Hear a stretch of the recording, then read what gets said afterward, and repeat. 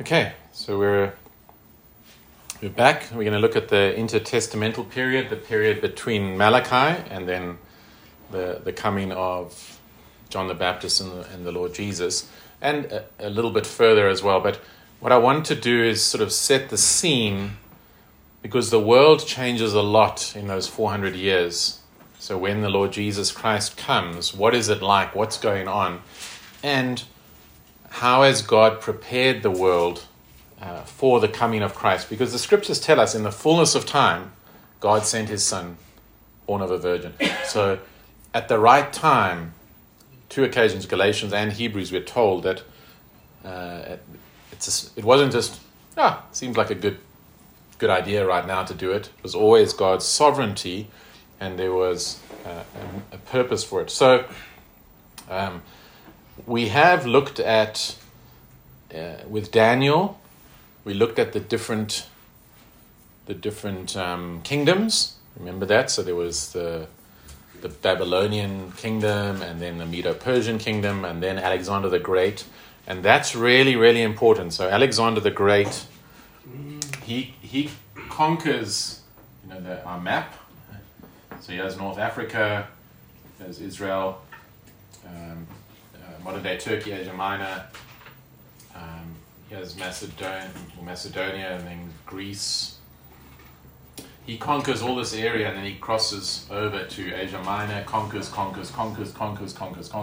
Egypt, carries on, conquers all the way to the borders of India. And then remember, we're told that after he dies, the kingdom is divided into four. There are these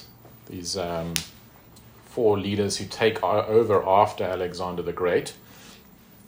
And so we're looking at 323. 323 BC is when he dies, when Alexander the Great dies. And there are the successors. And the ones that we're concerned about are the Ptolemy, with the E or no, Ptolemia, and the Seleucids. Okay, so these two fight over this area, and but this whole time, what is going on is a process of Hellenization.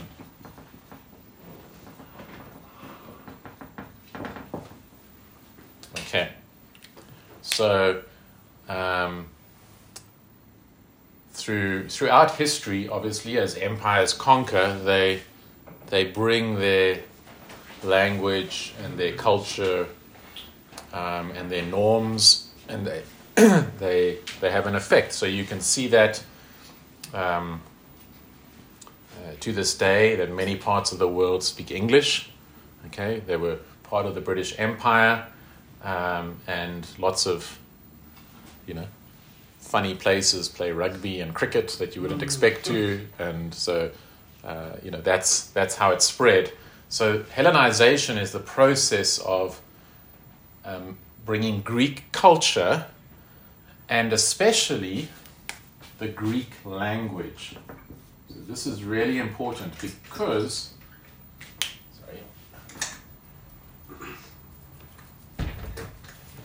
let's let the dogs in. The Greek language spreads so that when Christ comes, it's the lingua franca. People all over this part of the world can speak Greek. It might not be their first language, but it's the language of trade. Okay. So when the apostles go out, and especially Paul, when he goes out, it's quite remarkable how quickly the gospel spreads. Because he doesn't have to go, think of a missionary today. Let's say a missionary, they discover some tribe in the Amazon. That process to reach an unreached people group takes decades, okay? Especially if it's not a literate tribe. So they've not recorded their history. They don't have they don't have an alphabet or something like that. The missionary will have to go there, have to try and figure out their language, to try and understand what they're saying, which is going to take years. A little village in Malawi where that happens, where they actually learn the lingo, create a the language. alphabet, and then write the Bible in their lingo. It takes decades. So it's and then it could be a tribe of a couple of hundred people, and then there's another tribe down the road that has a slightly different language, and so incredibly slow to reach. But wherever the apostles go, the gospel flourishes because people understand Greek. Okay? So God prepares. If it had been, here we speak Hebrew, here we speak Syrian, here we speak this and this and this and all the different languages, you can imagine how slow it would be, the process. Okay. One might say that's probably what God intended. Absolutely, 100%. God is sovereign. He's prepared the ancient Near Eastern world for the gospel. Okay, for the rapid spread of the gospel. Now, I think this is quite something, because if you lived at the time of the Greek Empire, you might be saying, Lord, why are you allowing this? Why are you allowing these people to come and conquer all these nations? But what God is actually doing is preparing for the gospel to go forth. Okay, so we can't see that. I mean, we're always limited. We see within our horizon. Is there another one?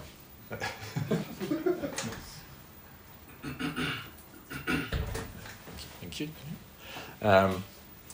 So, you can imagine some of the Jews at the time saying, Lord, why do you allow this? But God allowed it because he wants people to be saved. And if you can't understand the gospel, you can't be saved. Okay? And so he's preparing the world for this. Okay. Now, what happens to the Jews within Israel is also important to help us to understand what happens. So, with this fighting between the Seleucids and the Ptolemaic Empire, we find that the Seleucids gain control around about 200 years, 198 BC, 200 years before Christ.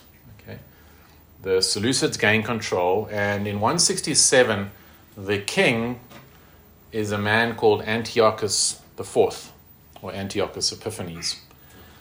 And he orders the defiling of the temple. Okay, I think we spoke about that with... you can just push him off. He orders the defiling of the temple, putting pig's blood there, and really, things that would be an abomination to a Jew. And that results in, so this is 167, in the Hasmonean revolt. What does Hasmonean stand for? Hasmonean is just from a name, a guy called Hasmon.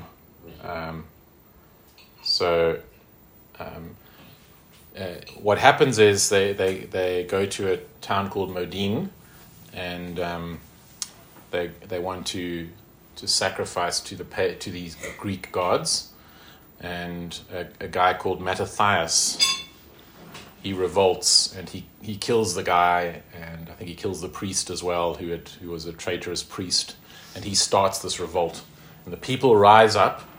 This is they call the Maccabees because Mattathias' son. Mattathias dies a year later, but his son is called Judas Maccabeus, which means the hammer. Okay, so pretty cool. They call them Maccabeans, the hammers. He continues the fight and sort of defeats the Seleucids, and they regain Jerusalem in 164, and they purify the temple. They don't gain full independence. Okay, but they're largely independent. They've got the temple back, and they rededicate the temple, and that is the Festival of Lights, or Hanukkah. Okay, that's where that festival comes from. Okay, so that's the Jewish festival of Hanukkah, is the rededication of the temple. It's not a feast prescribed in Leviticus because it's much later. But Jesus attended that feast. Okay, So Jesus was okay with it. Okay? He didn't say, it's a bit like Christmas. A lot of Christians are like, how can you do that? Well, God allows these things, and if you can use it for good and for the gospel, then it's not a problem. That's my argument, but we're not going to get on to Christmas, don't worry. Okay. So what? I don't want to get sidetracked on Christmas. So what makes this rededication any different from previous ones? Because there's something abominable that has happened. It needs to be purified and recommitted to the Lord, because they were sacrificing pigs in there, and you documented that. The Greeks. The history. The Seleucids wouldn't have. No, Josephus records it, and he had other historical manuscripts and knew the history, and so. On what's the name of the Festival Lights? On this history, yeah. Okay, so they gained some sort of independence, and this is called the Hasmonean dynasty. They become the ones in charge. In 103 BC, Alexander Jannaeus is made king. So he's one of the Hasmoneans. He persecutes the Pharisees. So the Pharisees are this religious group, religious leaders that sort of develops. On his deathbed in 76 BC, he tells his wife that he made a mistake with the Pharisees. He shouldn't have persecuted them. When he dies, she becomes queen, and so she says, to try and appease him, she says, look, you guys can do whatever you like to Alexander's body. So, if you want to denigrate his body and humiliate him, you can do that as revenge. Instead, the Pharisees decide not to do that. They decide to honor him. And so they're ingratiated to the queen. She appreciates that. And the Pharisees become a powerful group linked to... So they get their little snobbiness about Yes. power and stuff. Yeah. So they begin to develop as a power unit. Okay. During this time, Judaism is divided into 3 sects. There's the Pharisees, the Sadducees, and the Essenes. So you may not have heard of the Essenes.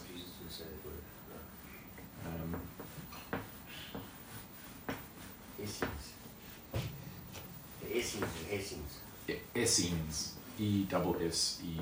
I'll write it up now. So we are familiar with the Pharisees. We're familiar with the Sadducees. One D, 2 Ds. And then there were the Essenes. 1 N. Okay, so those 3 groups had developed. The Pharisees were descendants of the Hasidim, which means loyal, and they were devoted to the law, to the scriptures, and to nationalism. So for Israel to be free from Roman rule. Okay, so they taught the scriptures. They were very concerned with the scriptures. They taught it incorrectly many times, but they accepted the whole of the Old Testament, what we call the Old Testament. The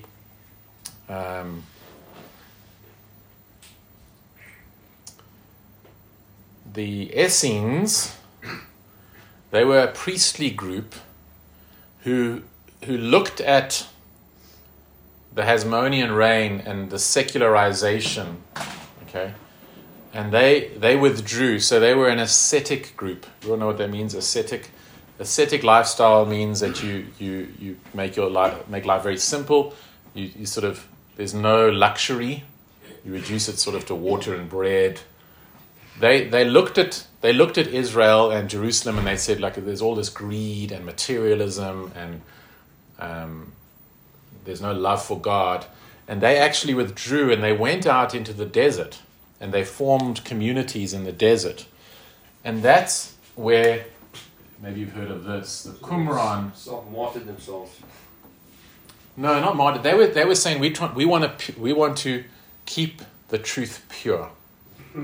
So And they said, we're going to do that. And that happened in the church as well at certain times. People withdrew from society to say, we want to keep the truth pure. Anyone heard of Qumran? Okay. I might have.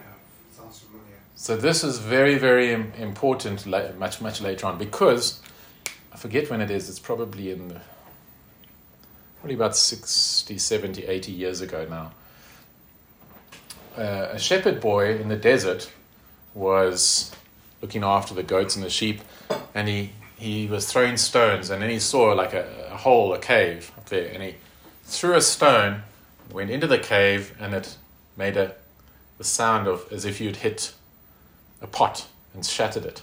Okay, so it made a distinct sound. So you're like, whoa, I wonder what's in there.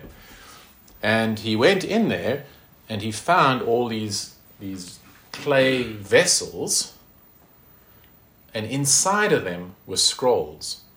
Okay. It's been the biggest sort of archaeological discovery for like 2,000 years. The most important discovery, because it was the Old Testament from the time of Christ. Okay. So the Old Testament we had was much later from the Masoretes. Right. Okay. So it had been preserved in a cave and then sealed off, and not touched, and it was preserved. Okay. So now, the Hebrew translations we had were from much later, like 600 years after Jesus. Okay. When we got the old ones from the time of Christ and the apostles, even earlier, we found it's exactly the same. Okay, so we could now, because people much older. Wow. Okay. And people would say, "You see, you guys have. How do you know you have the right thing?" The Qumran discovery showed God has preserved His word. Okay, so it's very, very, very important. They were Essenes. They'd gone into the desert, formed their own community with the scriptures. Yeah. So there's not like just one scroll. No. So it's not like so that's a good. collection. Yeah, we'll maybe if we have time, we'll look at what we call textual criticism and how that all works. But we don't have time now to do that. Okay. But sorry, quick one. There's several like written down. What's the word? Yeah, manuscripts. Manuscripts of the Old Testament. Yes. Okay. So hundreds of New Testament, thousands. We have thousands of. Now, it doesn't mean thousands of complete. We have, but the New Testament, we can even make up most of the New Testament simply from quotations in letters. Okay, never mind actual New Testament manuscript. So we have thousands and thousands, and then it becomes an issue of like, okay. Okay, so that's the Essenes, the Pharisees, nationalism and law. The Sadducees were part of the aristocracy, so very wealthy, part of nobility, and they were very liberal, and they were a lot more aligned with Rome because you can see this in history. When a country is conquered, the wealthy and powerful don't want to lose that position, so they quickly become friends with the new owners. Okay,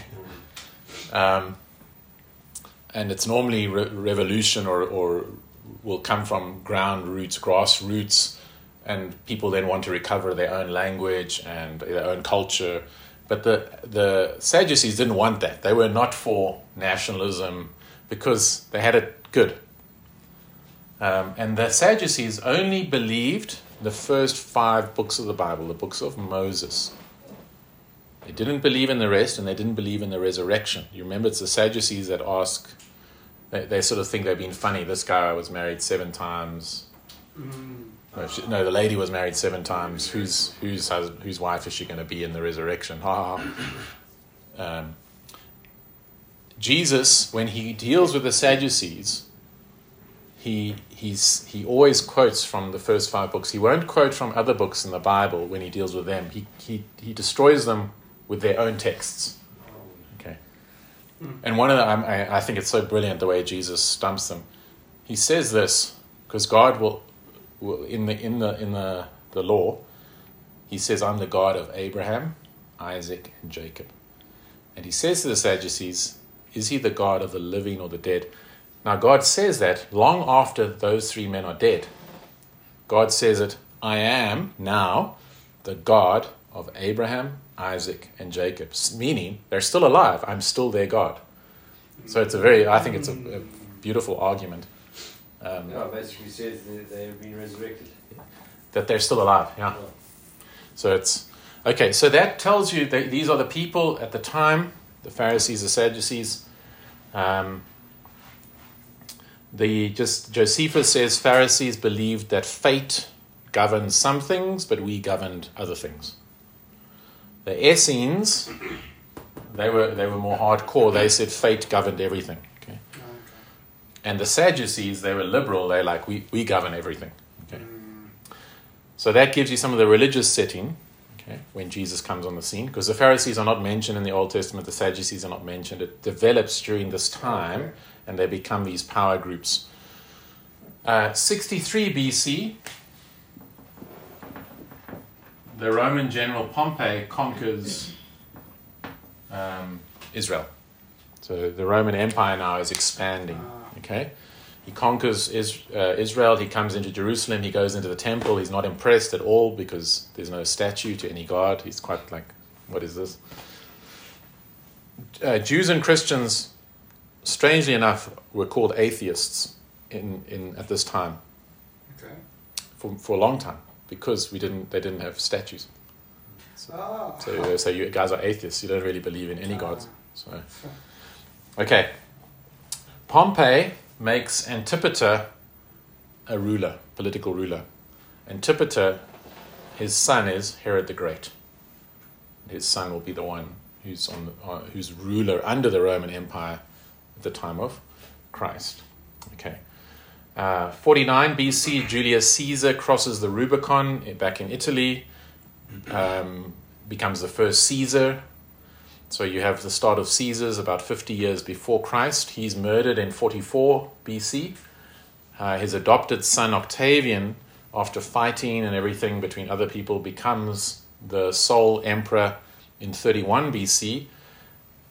His name is changed to Augustus Caesar in 27 BC. And he's actually a good emperor, by and large, because he brings stability, the Pax Romana, the peace of Rome. So now think of it again, okay? So Alexander the Great has brought the Greek language. It's the Romans who bring stability. And what are they famous for? What do we always talk, the Roman? Architecture. Latin. You close, architecture, Roman roads. Have you heard that? Oh, okay. You never heard of that? Roman roads. They're still around to this day. I didn't know they invented it, I guess. No, I don't know if they didn't invent roads, but they built. Perfected it. All roads lead to Rome. Yeah. Yeah, that's where it comes from. I see. They built roads everywhere because their army could move quickly. So that wherever it needed to get. But they put in infrastructure so that people could begin to travel safely. Okay? It wasn't safe to travel before. Okay? You didn't just move freely. Even the Lord Jesus tells the story of the Good Samaritan. The guy goes down, he gets beaten up. But the Romans start to bring peace and security. Look, they're cruel, but they bring this, and they bring in infrastructure, roads, so that news can spread quickly. So they are also preparing for the spread of the gospel, okay? So that Paul can move quickly, and the gospel spreads very quickly. I mean, it's within Paul's lifetime. The gospel goes from Israel, Syria, the whole of Asia Minor, Greece, Macedonia, Italy, and then he's saying he still wants to go to Spain. Okay, it spreads. It's insane. It's all because language, infrastructure, peace and stability. Okay. Any questions, comments on that? Okay. On the Roman side, because now, remember, as the gospel spreads, it's not just Israel, it's the Greco-Roman world because the Greeks had influenced the world through philosophy and language and culture. The Romans were much more, the Greeks were more thoughtful and philosophical, but that golden age had started to wane, and the Romans were in charge now. And the Romans were much more action, people of action, men of action. So when we get to the Gospels, we'll see the differences. And so these cultures have established certain things. Some of the things that come with it are the different social classes. So slavery, a free person, a citizen. So you had a citizen, a free person, a slave. You weren't if you're a free person, you weren't automatically a citizen. Only it was a privilege to be a citizen of Rome. Okay. Who was a citizen of Rome? Paul. Okay. We don't know exactly how he got that. Some people say that city where he came from helped one of the Caesars in a battle, and because of that he bestowed citizenship on that city. Okay. So remember, citizens were not allowed to be whipped, because remember, he gets whipped and then the guy is freaking out because he realizes he's a citizen. Okay. So citizens had lots of rights. You couldn't crucify a citizen. A citizen could plead to Caesar. So that's why Paul ends up going on this long journey all the way to Caesar to plead his case.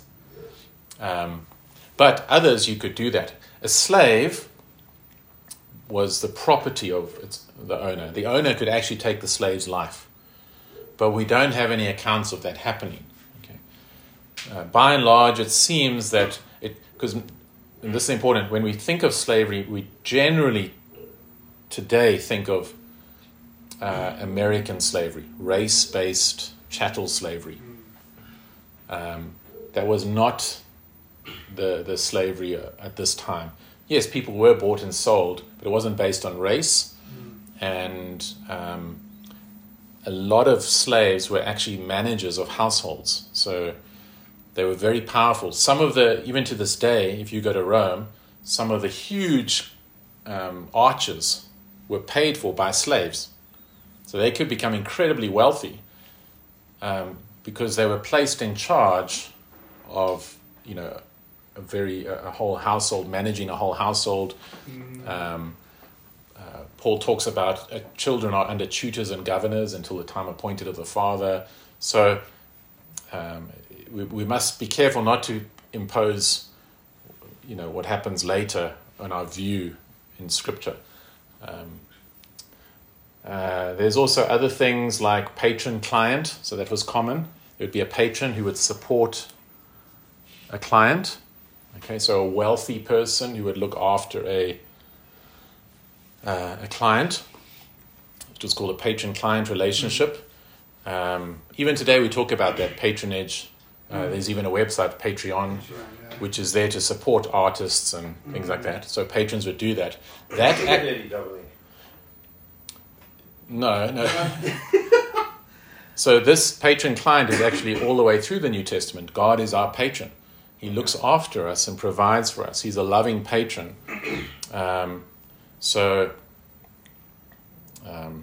It's you can see this sort of in the language as well of some of the Lord, if you are willing, you can do this. Like, you're the patron. You can help me if you are willing. We are cared for by the Lord. He is the one who's wealthy and powerful and great, and He looks after us as His children. That's another thing with children. Adoption, as I said to you, with Caesar adopts Octavian, but he doesn't adopt him when he's a baby. He adopts him when he's like a full-grown man. Adoption was generally done like that. If you didn't have a male heir, you would adopt a full-grown man to be your son, and he would get your name and all your inheritance. So I think it was like that in a lot of cultures at the time as well. If you didn't have a male heir, yeah. Okay.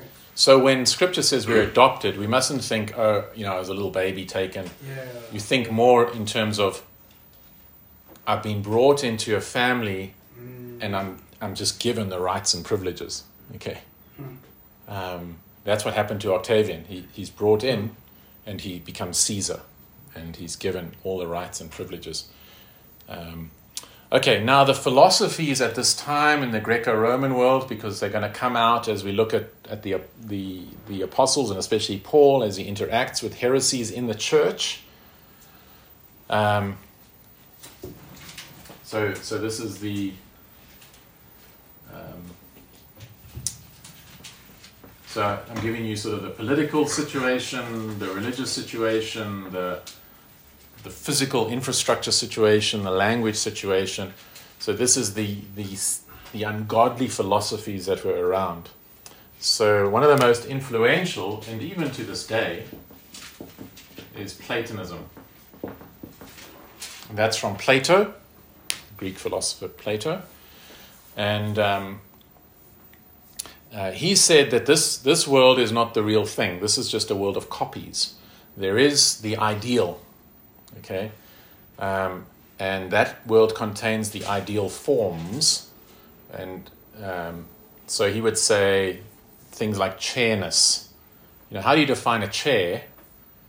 It's quite an interesting thing. Does it have 4 legs? But you can have a chair with 1 leg. You can have a chair with a back, without a back.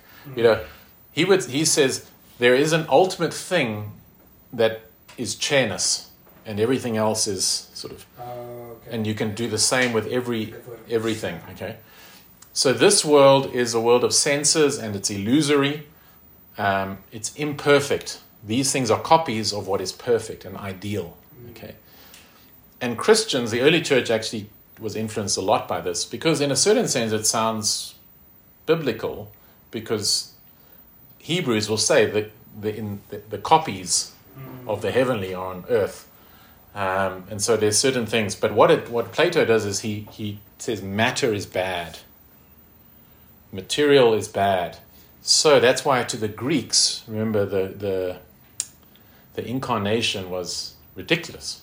Why would God become a man? Okay. Because that's ridiculous. Okay, because matter is bad. They didn't see the world as good. Creation is good. They saw matter as something you want to escape from. Okay, and that influences people, especially when we get to 1 John, where John has to argue that Jesus really came, the one who we've touched and handled. Okay, he wasn't a ghost, because later on they tried to say, yes, Jesus seemed to come as a man, but he wasn't really. Okay, so they had to defend, no, he really was a man.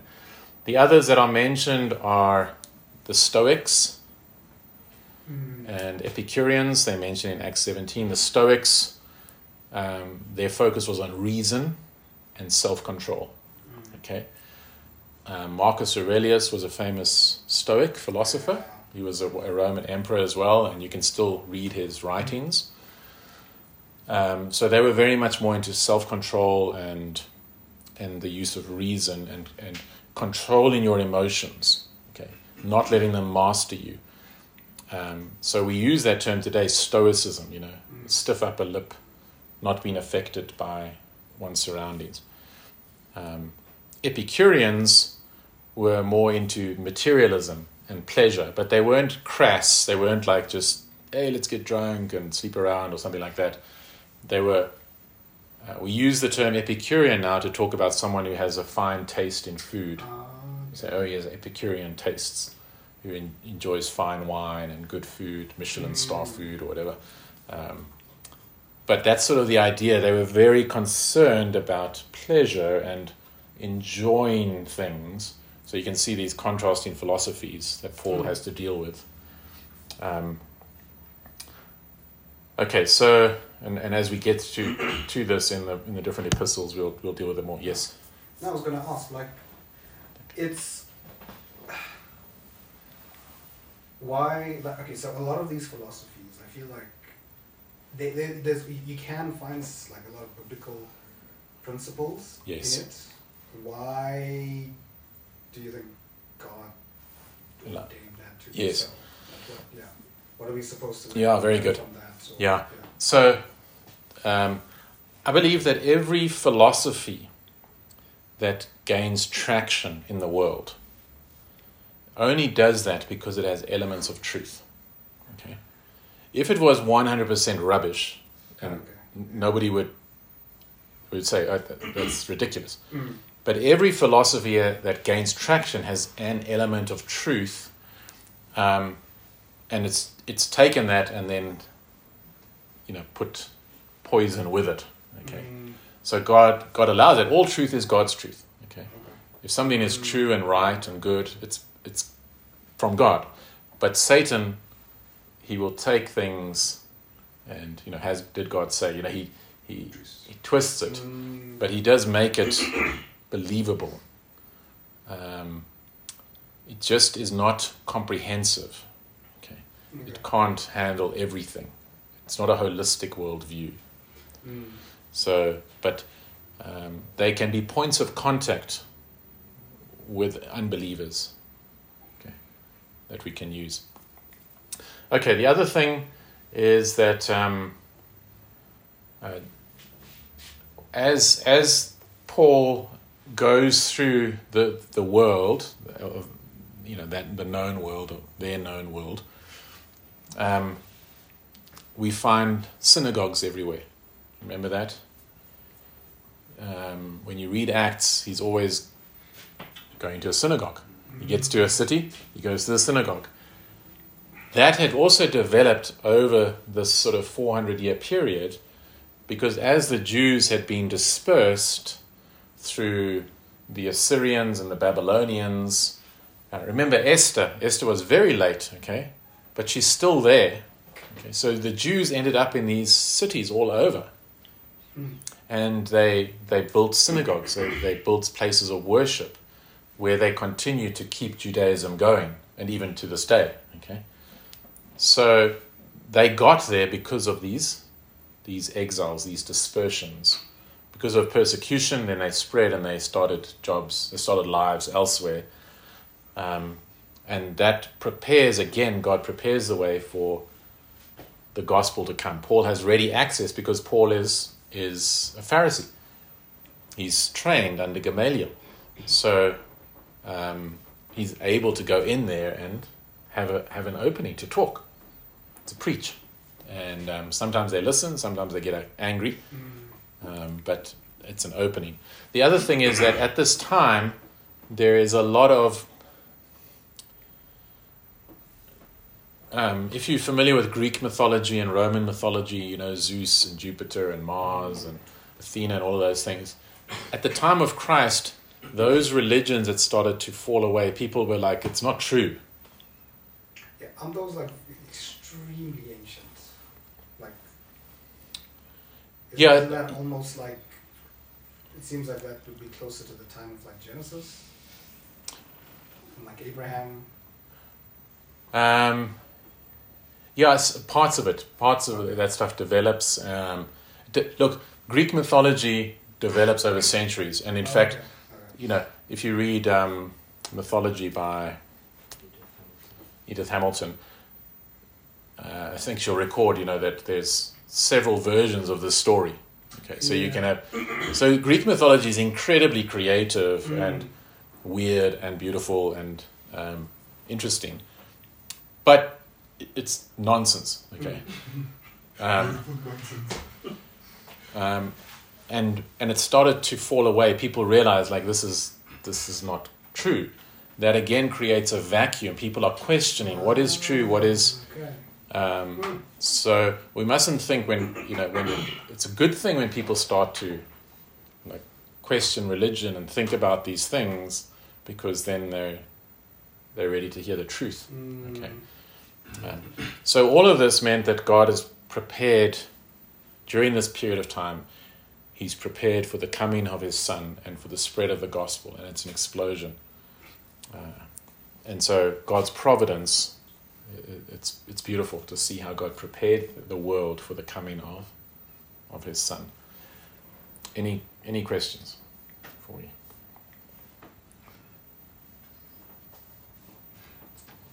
Quick one.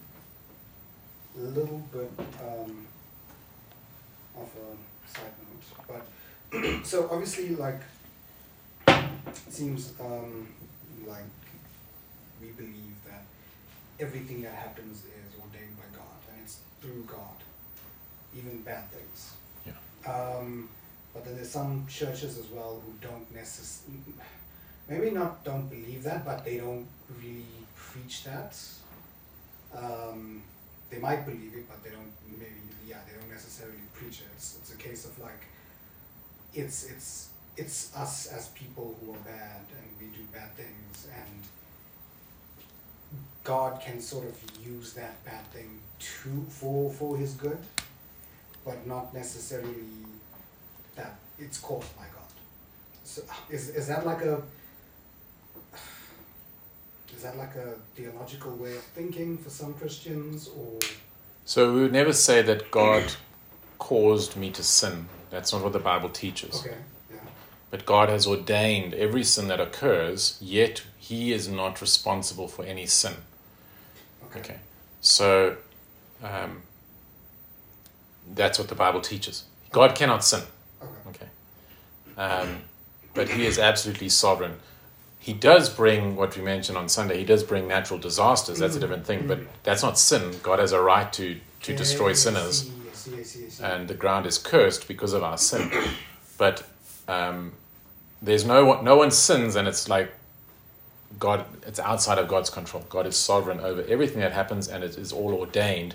Yet I did it, and I cannot say, God, you made me do it. Okay. I'm responsible for it. There might have been other people involved. There might have been manipulation and deception. They're guilty of that. They will be judged for that. But at the end of the day, I'm still responsible for my sin. But it's never outside of what God has ordained. And we see that at the cross in Acts. God ordained the murder of His Son.